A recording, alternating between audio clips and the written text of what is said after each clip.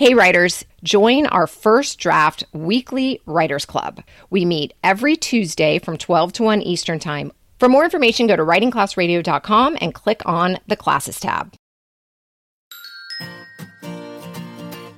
I'm Andrea Askowitz, and this is Writing Class Radio.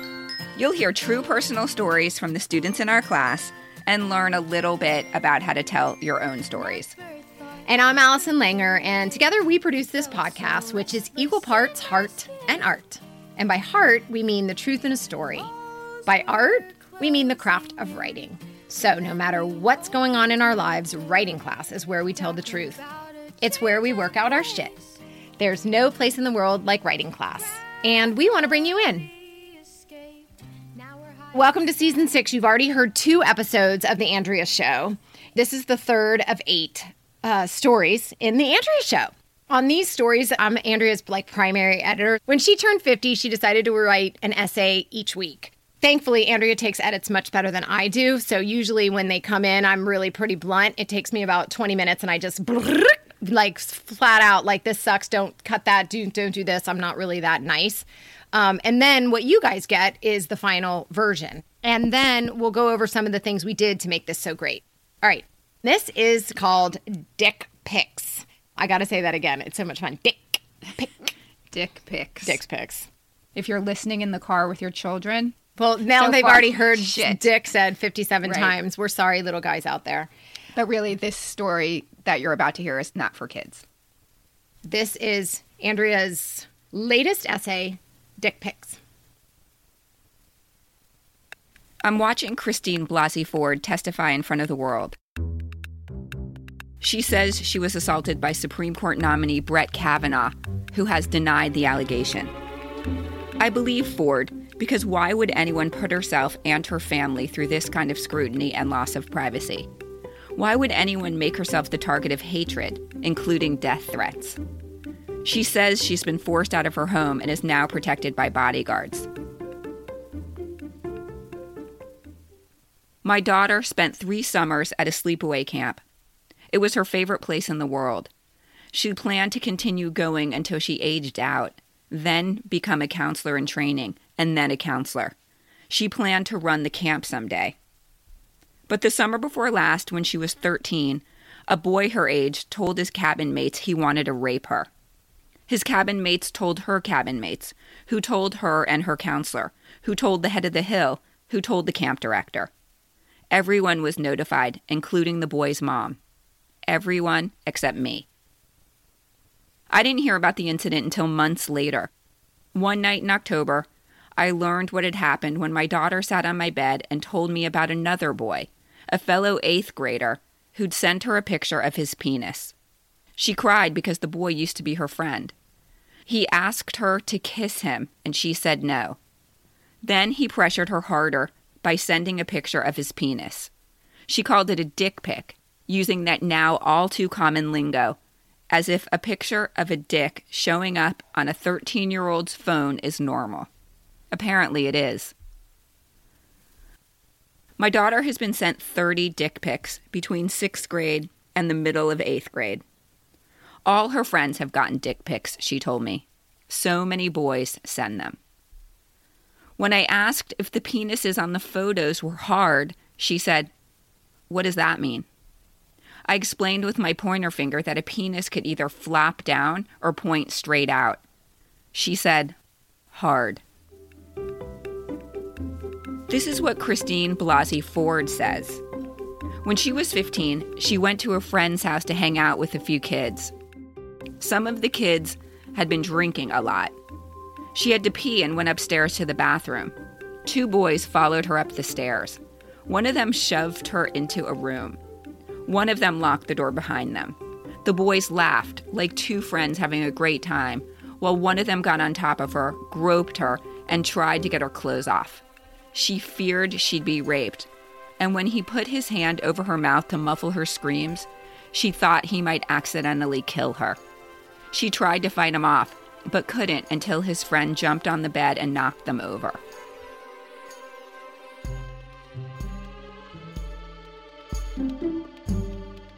It's difficult for a girl to know what to do when she receives a photo of a penis. Boys send the pictures through Snapchat. If she takes a screenshot, then legally she's distributing child pornography. Worse, the boy will get a notification that someone took a screenshot of his picture. Chances are, then he'll retaliate. He'll spread rumors. He'll post a picture of some other girl's breasts and say it's her. When I asked my daughter if she ever sent pictures of her body parts, she said no, but she knows girls who have. I don't know if a dick pic feels like an assault, but I imagine it does, because my daughter told me all this and then, in that same conversation, told me what happened at camp. I called the camp director the next day. He said they did an investigation. He said the boys' cabin mates were questioned. They couldn't prove the boy said the word rape. No one was sure. He told me there was another incident where the boy lay on top of a girl in the infirmary, but then a few days later, the boy and the girl became a couple. How is that relevant? I asked. He said the boy may have been misunderstood. I said, you are a camp director, and you seem to know nothing about a girl's psychology. The director told me they watched the boy all summer. They did everything they could to protect her. I said, you did everything you could to protect him.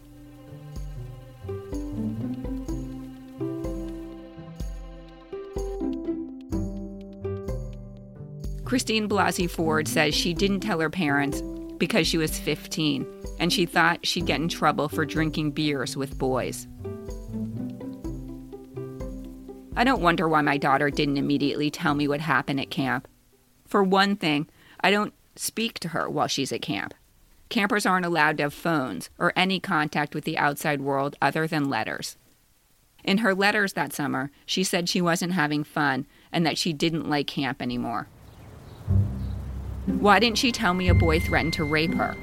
Why didn't she tell me that every time she left her cabin mates acted like bodyguards? Because she was 13, because she was scared, because she was embarrassed, because she wasn't sure she wanted to leave, because she thought the camp director didn't believe her, because she was afraid I'd fly out there and throw a massive fit. It wasn't her job to tell me. The camp director knew, and he didn't protect her. Maybe deep in every girl's psyche is a fear that no matter what happens, she'll be the one suspected of doing something wrong. That was true for Christine Blasey Ford in 1982. It still feels true today. But what did the 15-year-old Blasey Ford do wrong? In her testimony, she said she showed up at a gathering of kids that evening in 1982. She said a boy threw her down on a bed. She thought she would be raped or accidentally killed.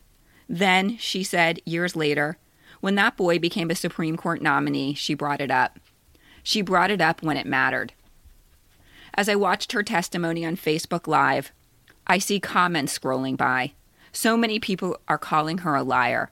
So many people are accusing her of being a pawn of the Democrats. So many people are accusing her of wrongdoing. That's what I'm afraid of now.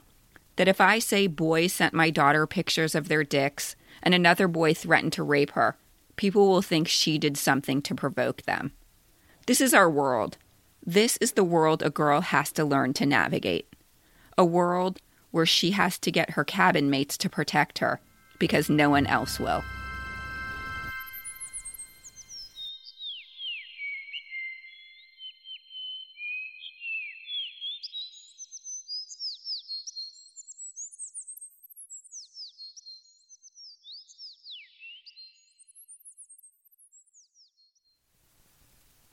This piece was originally published in the Huffington Post, right? So that's amazing. You did it, like you turned it around in like 24 hours and put it out, and it was scooped up and it was excellent and it was perfect for that moment. But now it's like with the 24-hour news cycle, it's like overdone, gone by. As much as I like think this is a really well-written story, and in a way, I feel like it's already done. We've talked about this recently also, and I want to get to the story and all the things I love about it, but I just want to hit on this one topic of the why now. It's so appropriate news to try to land, like you said this morning about Susan Shapiro, how she mentioned that if you're going to do a why now, try to find something in the news so you can directly relate your story to it, and then it means more, right? So I'm reading the Byline Bible by Susan Shapiro, and she is this editor and writer and memoirist and teacher. And she has this spin on why now, which is something that we teach in class all the time. Like, it's really good for storytellers to think about, why are they writing the story now? And I've always thought about it in terms of, like, why am I writing the story now? Like, what does this have to do with me now?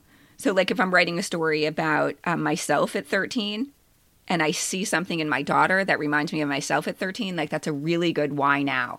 But what Susan Shapiro says is to consider what's going on in the news, to peg your story on something that's happening in the world right now.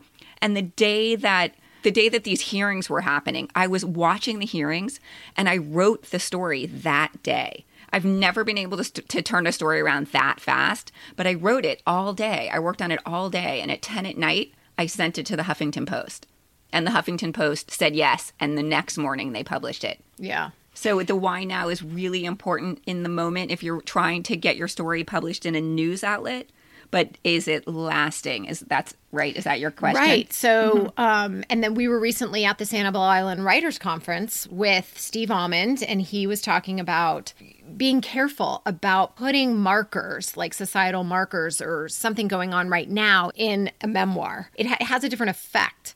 Using those in our stories sometimes makes your story sort of passé, or it makes it very relevant, depending on the moment and where it's going. So just pay attention. Doesn't mean you shouldn't do it, but just to pay attention. I want to get to the story and some of the things that I remember cutting out or discussing. Even now, hearing it again, I'm immediately like, I think we have too many threads. I still don't need the camp thing. The whole camp thread I thought was the same thing as the dick pics. To me, it seemed like a parallel thread. I was a little bit bored, yet the Huffington Post was not. So obviously, you're going to get your editor's opinions, and Andrea took some of my edits and made some changes, and then she also said, no, I think this really does matter. Do you have any comments on that? Because Oh, okay. Am I allowed to speak? I thought I was in the dome of silence. The camp idea. So, because when I heard Blasey Ford say that she needs to live now with bodyguards, I thought of my daughter and her cabin mates who she described as bodyguards. So I saw a direct link between my daughter's story and Blasey Ford's story. I actually do think that the dick pics part could have been taken out. But the dick pics, I think, were so shocking to this editor at Huffington Post. And in this case, I think it works for the story in terms of subject, like the subject matter. It helps build the case. But in terms of a cleaner one-thread story, as Allison is putting it, I probably could have taken the dick pics part out. So I thought it had 3 threads, not just 2. Yeah, I liked the Christine Blasey Ford part, and I liked either the camp or the dick pics. I think we did maybe had talked about that. Yeah. But I'm making the point twice in a way. Right. I thought you were right, honestly. I thought I didn't need the dick pics part. But because dick pics are so ridiculous, and also they're so common. Yeah. I think that's why this editor, he was like, really? She got 30 and all of her friends have gotten dick pics? We need to talk about this. And even though the story is really about what girls go through and how no one protects them, the dick pics was an interesting subject to keep in there. So I was thinking at the very end, when you said she only had her cabinmates to protect her, I was thinking, actually, she has you. She has me now, but she didn't at camp. Yeah. At camp, she only had her cabin mates. So who did Blasey Ford have? Nobody. She has nobody and had nobody. Blasey Ford was completely vilified. Yeah, and now she probably is going to live the rest of her life with bodyguards. Unless this blows over, I wonder. I wrote her, you know what? I wrote her a postcard and thanked her. Really? Yeah. Wow. Because someone was like on social media saying, if you appreciate what Blasey Ford did, and I did, I wrote her, like, thank you. Not easy to speak up in any situation, and she did it, and then with a lot at stake. So thank you. Yeah, definitely thank you. Never thought I could get away. Thank you, Andrea, for sharing your story. And thank you guys for listening. Writing Class Radio is produced by Virginia Laura, Andrea Askowitz, and me, Allison Langer. Writing Class Radio is sponsored by and recorded at the Launchpad at the University of Miami. Theme music by singer-songwriter Justina Chandler. Additional music by Poddington Bear. There's more Writing Class on our website, writingclassradio.com, including video classes, stories to study, and editing resources. If you love this show and enjoy all the extras on our website, hit the Support Us button. A new episode will drop Wednesday of every week, so look for us. There's no better way to understand ourselves and each other than by writing and sharing our stories. Everyone has a story. What's yours? My heart's in free fall here in outer space. I'm Jeff Woods, and I'm shining a light on music and the rock stars who make it. He just was one of those people, he stood out. He was a magic guy. He really was a magic guy. We all have faults. He had the same amount of faults as we all have. This was before Led Zeppelin. Robert was full on. I mean, he was Led Zeppelin without the band behind him. He had the hair, the jeans, the whole thing, you know. And he was amazing. The Records and Rockstars podcast, heard around the world and yours to hear wherever you get podcasts. All the episodes from JeffWoodsRadio.com.